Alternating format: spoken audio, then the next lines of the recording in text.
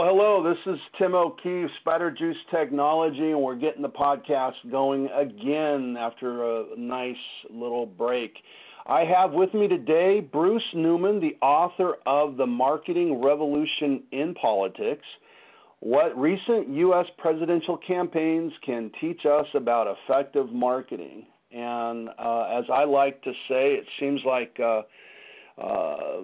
the Donald Trumps and the Bernie Sanders and all this theater that's going on in our politics today is really a marketing school. It's quite interesting. And so what I'd like to do is, first of all, say hello to you, Bruce. How are you? Great. How are you, Tim? Awesome. I've been away from podcasting for a while, and it's kind of nice to get back, and I'm really glad I'm talking with you because it's so timely. We're in the middle of high season for the politics. Yes, and we are. It's never been more interesting in my view. So I wanted to just kind of introduce you, if I may, and then you go ahead Sure. and tell us a little bit about yourself from your own words, and we'll get rolling with some questions. It says there's a marketing revolution taking place in politics right now, one where the old rules don't matter and where new rules are being tested every day, whether it's master brander Donald Trump rejecting traditional political polling or Hillary Clinton seeking to reshape her image and become the first woman president. These candidates are making use of the latest techniques to win the hearts and minds of voters. For the first time ever, businesses need to pay attention to what's happening in politics if they too want to be on the cutting edge of the new marketing revolution. And Bruce, again, welcome. And what does all that mean, and what's it mean to us as a business person? Well, to a business person, as they view the current political situation, and even going back to Obama 2008 and 2012, what you have is a case study of marketing in an extreme situation. It's extreme in the sense that there's 24/7 oversight of what's going on.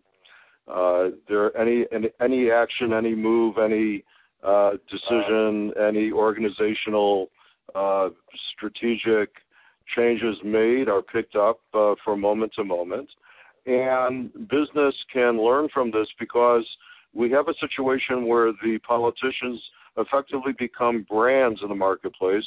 So as we watch this current campaign unfold, we're watching brands being massaged and changed, attacked, retooled, almost on a moment-to-moment basis. And it becomes an environment where business can learn how to take advantage of the use of big data, customer analytics, micro-targeting, and social media, and understand the power of these technologies and how they've really been used to a level in the political world that now offers insights back to both profit and nonprofit marketers. Well, that's interesting. So is this how, say, a Donald Trump can all of a sudden turn on a dime, from night to night, is from micro targeting or big data and polls that are going after information that we're not used to in the past? Well, in the case of Donald Trump, certainly we witness a brand that's been very consistent. Whether you like him or not, his brand is well-defined. It's based on the theme that he's going to make America great again. And consistently, he's been outrageous in his actions, his words, and he really hasn't had to change on a dime as much as a Jeb Bush tried to change on a dime and wasn't able to because he was attacked and his brand was destroyed pretty well by Donald Trump from the get-go in the first debates. And you saw a situation where these candidates are in crisis mode from day one. This is another interesting storyline for business people that they could learn from.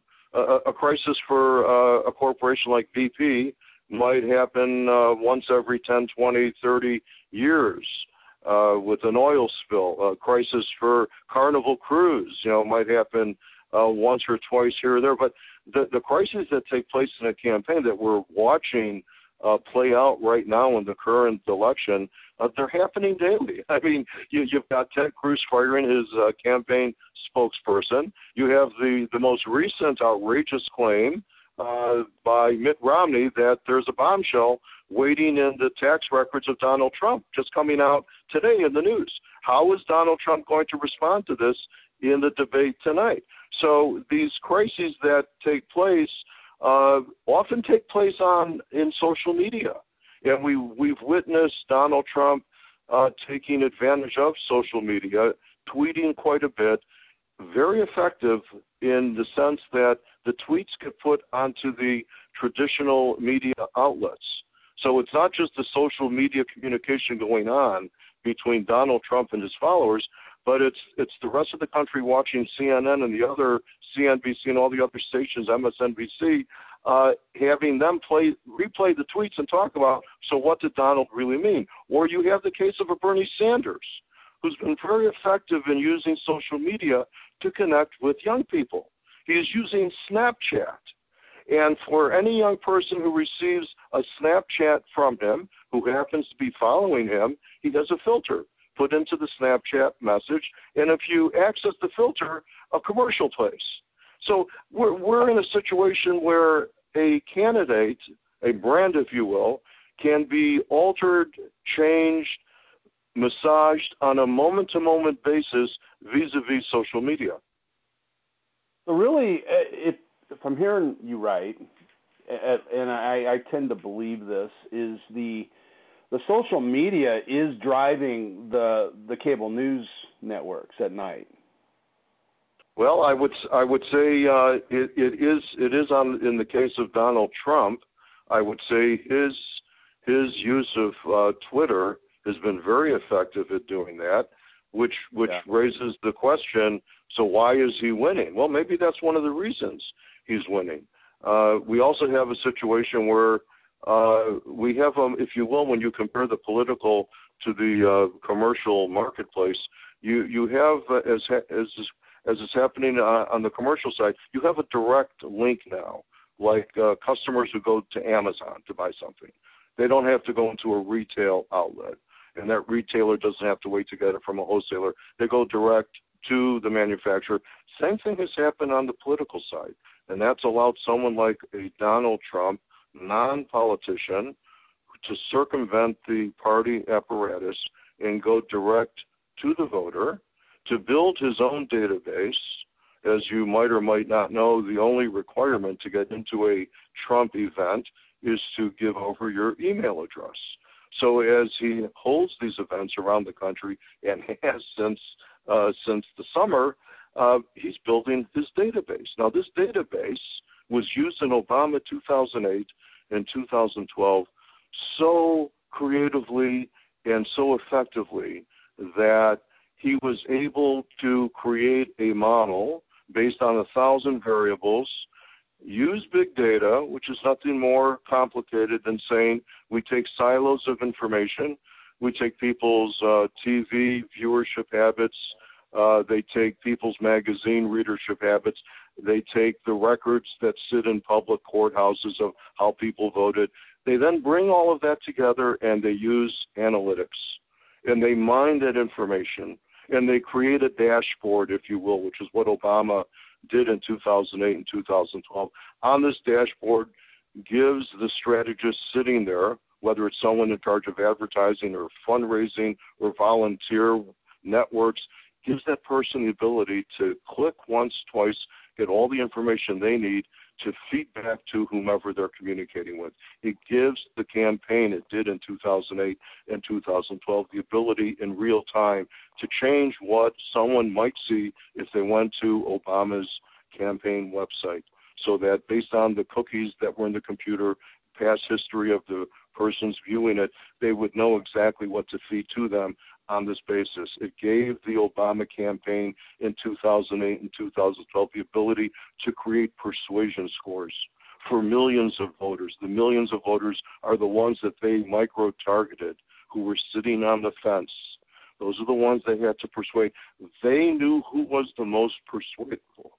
And by knowing who was the most persuadable, they were able to win the popular vote with only 3% of the margin in 2012, but with 30% of the Electoral College vote. So, you're talking about a database that now sits probably in the hands of Hillary Clinton, that Donald Trump, and I'm guessing it's going to be a Trump-Clinton campaign, he has to build and create from scratch.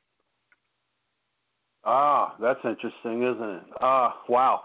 Let me go back to that differential of popular versus delegate, because if I recall, in your book, that equated, and help me out with those numbers, but a little over 50% of the popular vote went to Obama, which when you look at that, you're like, yeah, so what? But then you see the delegate vote, which was 375 or something? It was up in the mid 300s, right?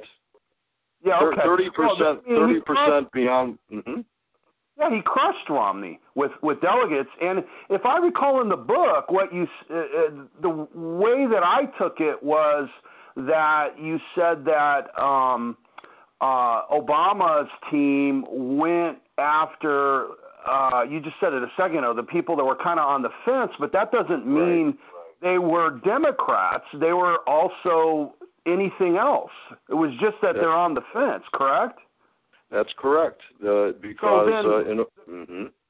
well, I'll let you answer what you're going to say, but the question for me that begs to be asked, and I'm kind of thinking of this as I'm looking at today's campaign theater, does the R or the D next to your name start losing significance at some point?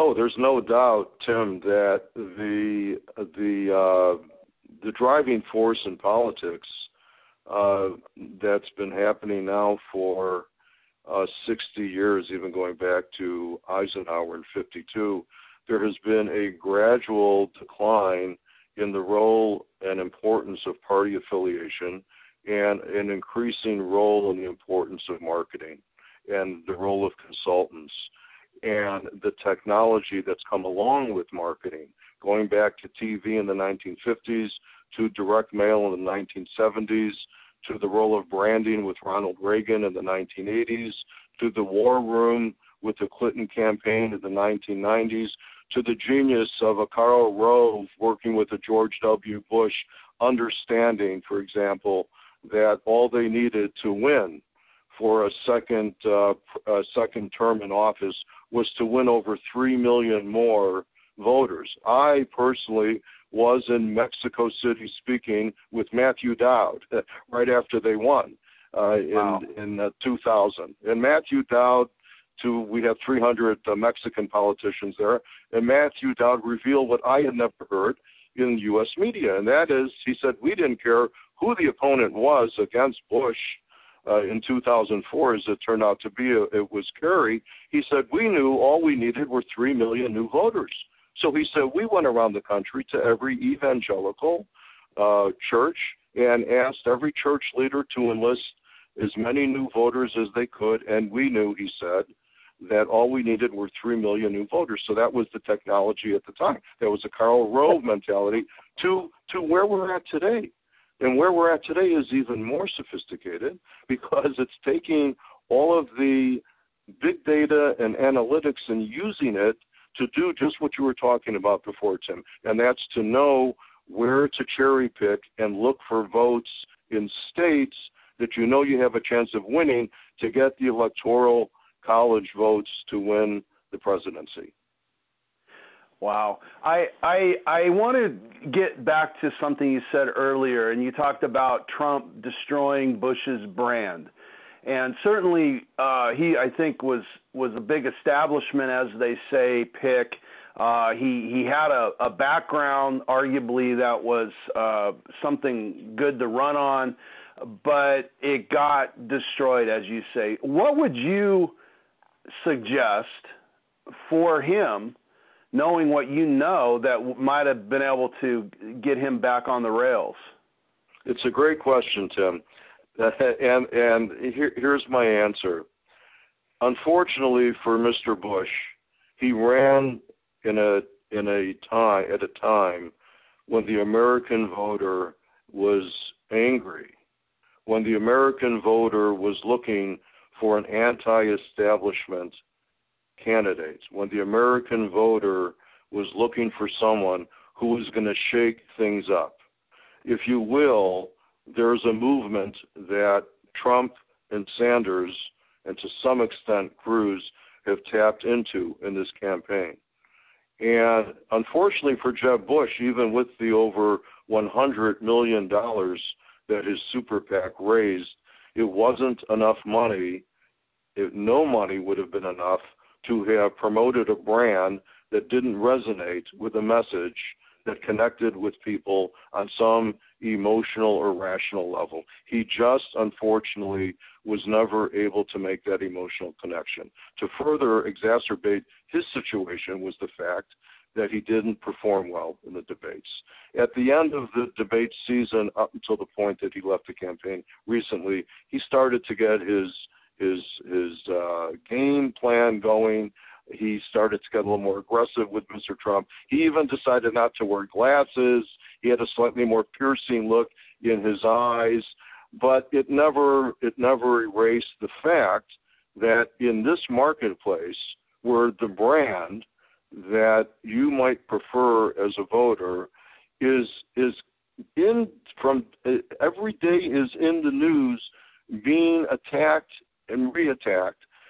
We have nothing like this in any business market, where a company's brand has to be constantly reevaluated and built up and respond to the kind of attacks that Trump used against Bush. So my advice, if I had to give it to him, would have been take off the glasses sooner, stand up straight in the debates, don't clasp your hands in front of yourself, don't look as nebbish as I think he looked when he did that. Look stronger, look like Cruz, look like Trump, hands down at the bottom. Look at Trump tonight when he's on the debate stage. He'll be standing rock solid, straight up with his chest stuck, standing out and his chin out. A lot of that plays in this theater that you referred to before. It plays a very important role. So I really don't know that there was anything that he could have done to have won in this campaign. Maybe if he ran when McCain ran, McCain was also another rather bland candidate. Of course, he was a war hero, which Jeb Bush is not. Maybe he would have had a chance back in 2008 when McCain ran. But I don't think there was much I could have done to help that man. Yeah, I got to agree with that. Well, let me ask you this. This is all fascinating, and I could talk politics and what's going on right now to death. But the thing that is of interest and is implied in your book is that this, and you've already talked about it a little bit, is this means something to business. We don't have to deal with this day to day, thank God, or nobody would be in business probably. But we do have to deal with it, and it does, because I think you also said it somewhere, because the speed of technology and the disruption really of technology, which I really think is kind of sort of mirroring what's going on in politics right now, is kind of what's mirroring in our culture and our country, is just this disruption largely caused by technology that has us kind of on edge and a lot of angst. I think is, you said anger, but there's constant change, and I don't think it's normal for humans to be constantly thrown so many images as an example. I look at my kids and swipe, or on Facebook, swipe, a message every 2 seconds or however fast it is to swipe. You got to wonder, what is that doing to our brains and our just our serenity? But I digress a little bit. How do we use big data, micro-targeting, finding niches in the sweet spots like our presidential campaign people? How do we do that in our business? How's the dentist? How's the doctor? How's the lawyer? How's the plumber? How do they find these spots? Well, they're all to a lesser or greater degree, lesser for the plumber, greater for the dentist and lawyer, using this technology. But the big message in the book is that Obama 2008 represented a paradigm shift in politics, and it represents a startup organization that brings around the table people from many different areas of expertise, almost like we have what is referred to as the movie model, where you make a movie, you bring in the actor, the actresses, staff, you make the movie, they disperse. So you bring a team together. And I think the lesson from Obama 2008 and 12 is that you need to be creative as a business person and be willing to bring people to sit around the table in no different a way than the startup organization that Obama ran and both campaigns did. And it manifests itself on the side of companies wanting and needing to put themselves in the same position as Obama did and as the candidates are doing today. Take, for example, a British Air using this technology, feeding to the person who's standing at the gate as you're ready to walk onto the jet. If you're walking into business or first class, they have so much information about you. They started to address the person as they walked up by name because they had a facial impression on their handheld computer, and they started saying, "Hello, Mr. Hello, Mr. O'Keefe, and welcome to the flight. And we know that you like to have your scotch on the water as soon as you sit down." It almost got too personal. So businesses have to be careful, A, to know how to use this information. Secondly, they have to be able to know that it's possible to use the information to make their people who interact with the customer more effective. For example, take a MetLife insurance company that had their agents having to click their computer 40 times to get to the historical records that gave them the ability, as they sat and talked to a client on the phone, the right message based on their history. They moved that from 40 clicks to 1 click. How did that happen? That happened because the data's been around for 40 years now. Companies have been collecting data for 40 years.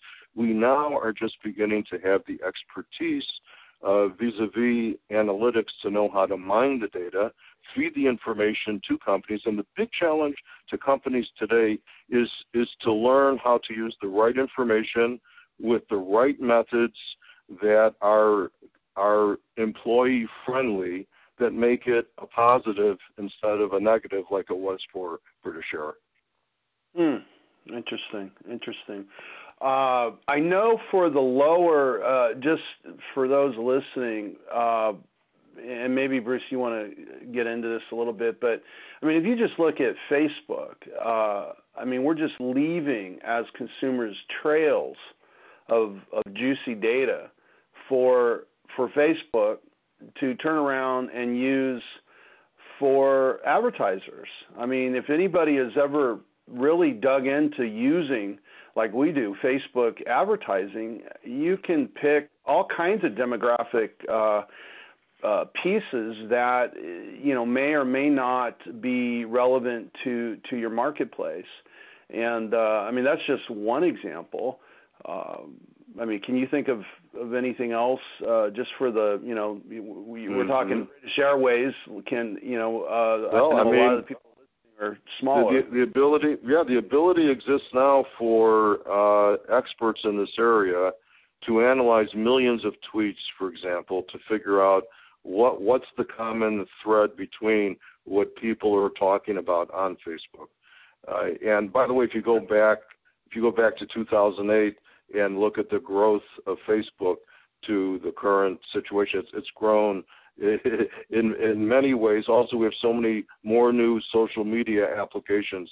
The fact of the matter is that companies can now pick and choose the social media outlet that they want to effectively communicate in the way that they want with the people that they're trying to win over as customers, whether it's sending a message, whether it's sending a visual, whether it's getting them to come and pop onto their website.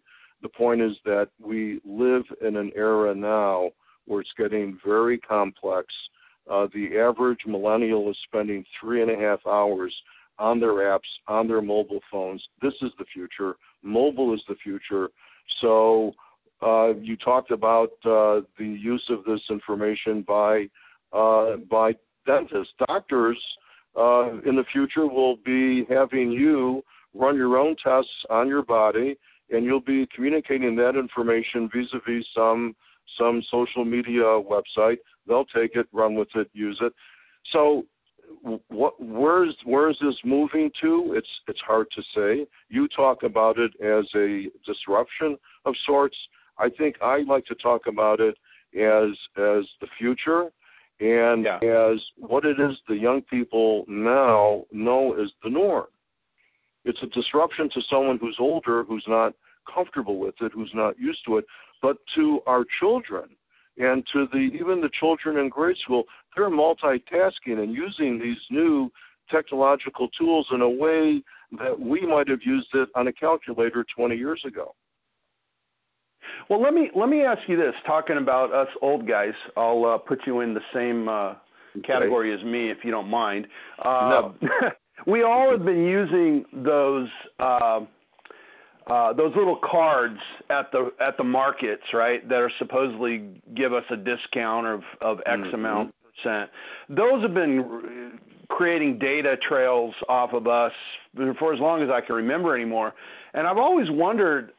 I don't recall ever seeing anything that I've received in the mail or any way they acted at the market that would indicate that they're really giving me something that's targeted towards my behavior. And I'm just wondering, am I off? Am I missing something? Or are they just using it in more of a general way and not targeting it at me? It's something that's been on my mind forever, and I figured you might know. Yeah. Well, take a Target, for example. A Target used to have a affinity card, as we call them, rewards card that you would bring in. They got rid of that within the last year or so. And if you want rewards now from Target, you have to go online. You can't use your card. They're forcing you online. Where I shop around my house at a Mariano's, to get the best deals, I have to go online. I do have a rewards card, and of course they're using that information to sell and to use back to the retailers and the manufacturers that are sending their goods and putting them on the shelf of their supermarkets. But this data, this information is being used to send you, whether you know it or not. If you're not hooked online with them, you're getting communication from many different retailers and manufacturers on a regular basis once you go online. I go to Sports Authority to get equipment. I'm online, and they let me know when there's a sale going on. They let me know that, I purchased a pair of running shoes 2 months back. Am I interested in getting a new pair? So it's happening, and you might not be aware of it because maybe you're not as careful a shopper as other people are. I don't know. Interesting. That's fascinating. Listen, I really appreciate your time. Is there anything else you'd like to add as far as business or even the old or the new campaigns? Well, I would just add that expect the unexpected as we watch this campaign unfold, and don't assume that the old model is still intact anymore in politics. The old party model has morphed from party to retail to internet.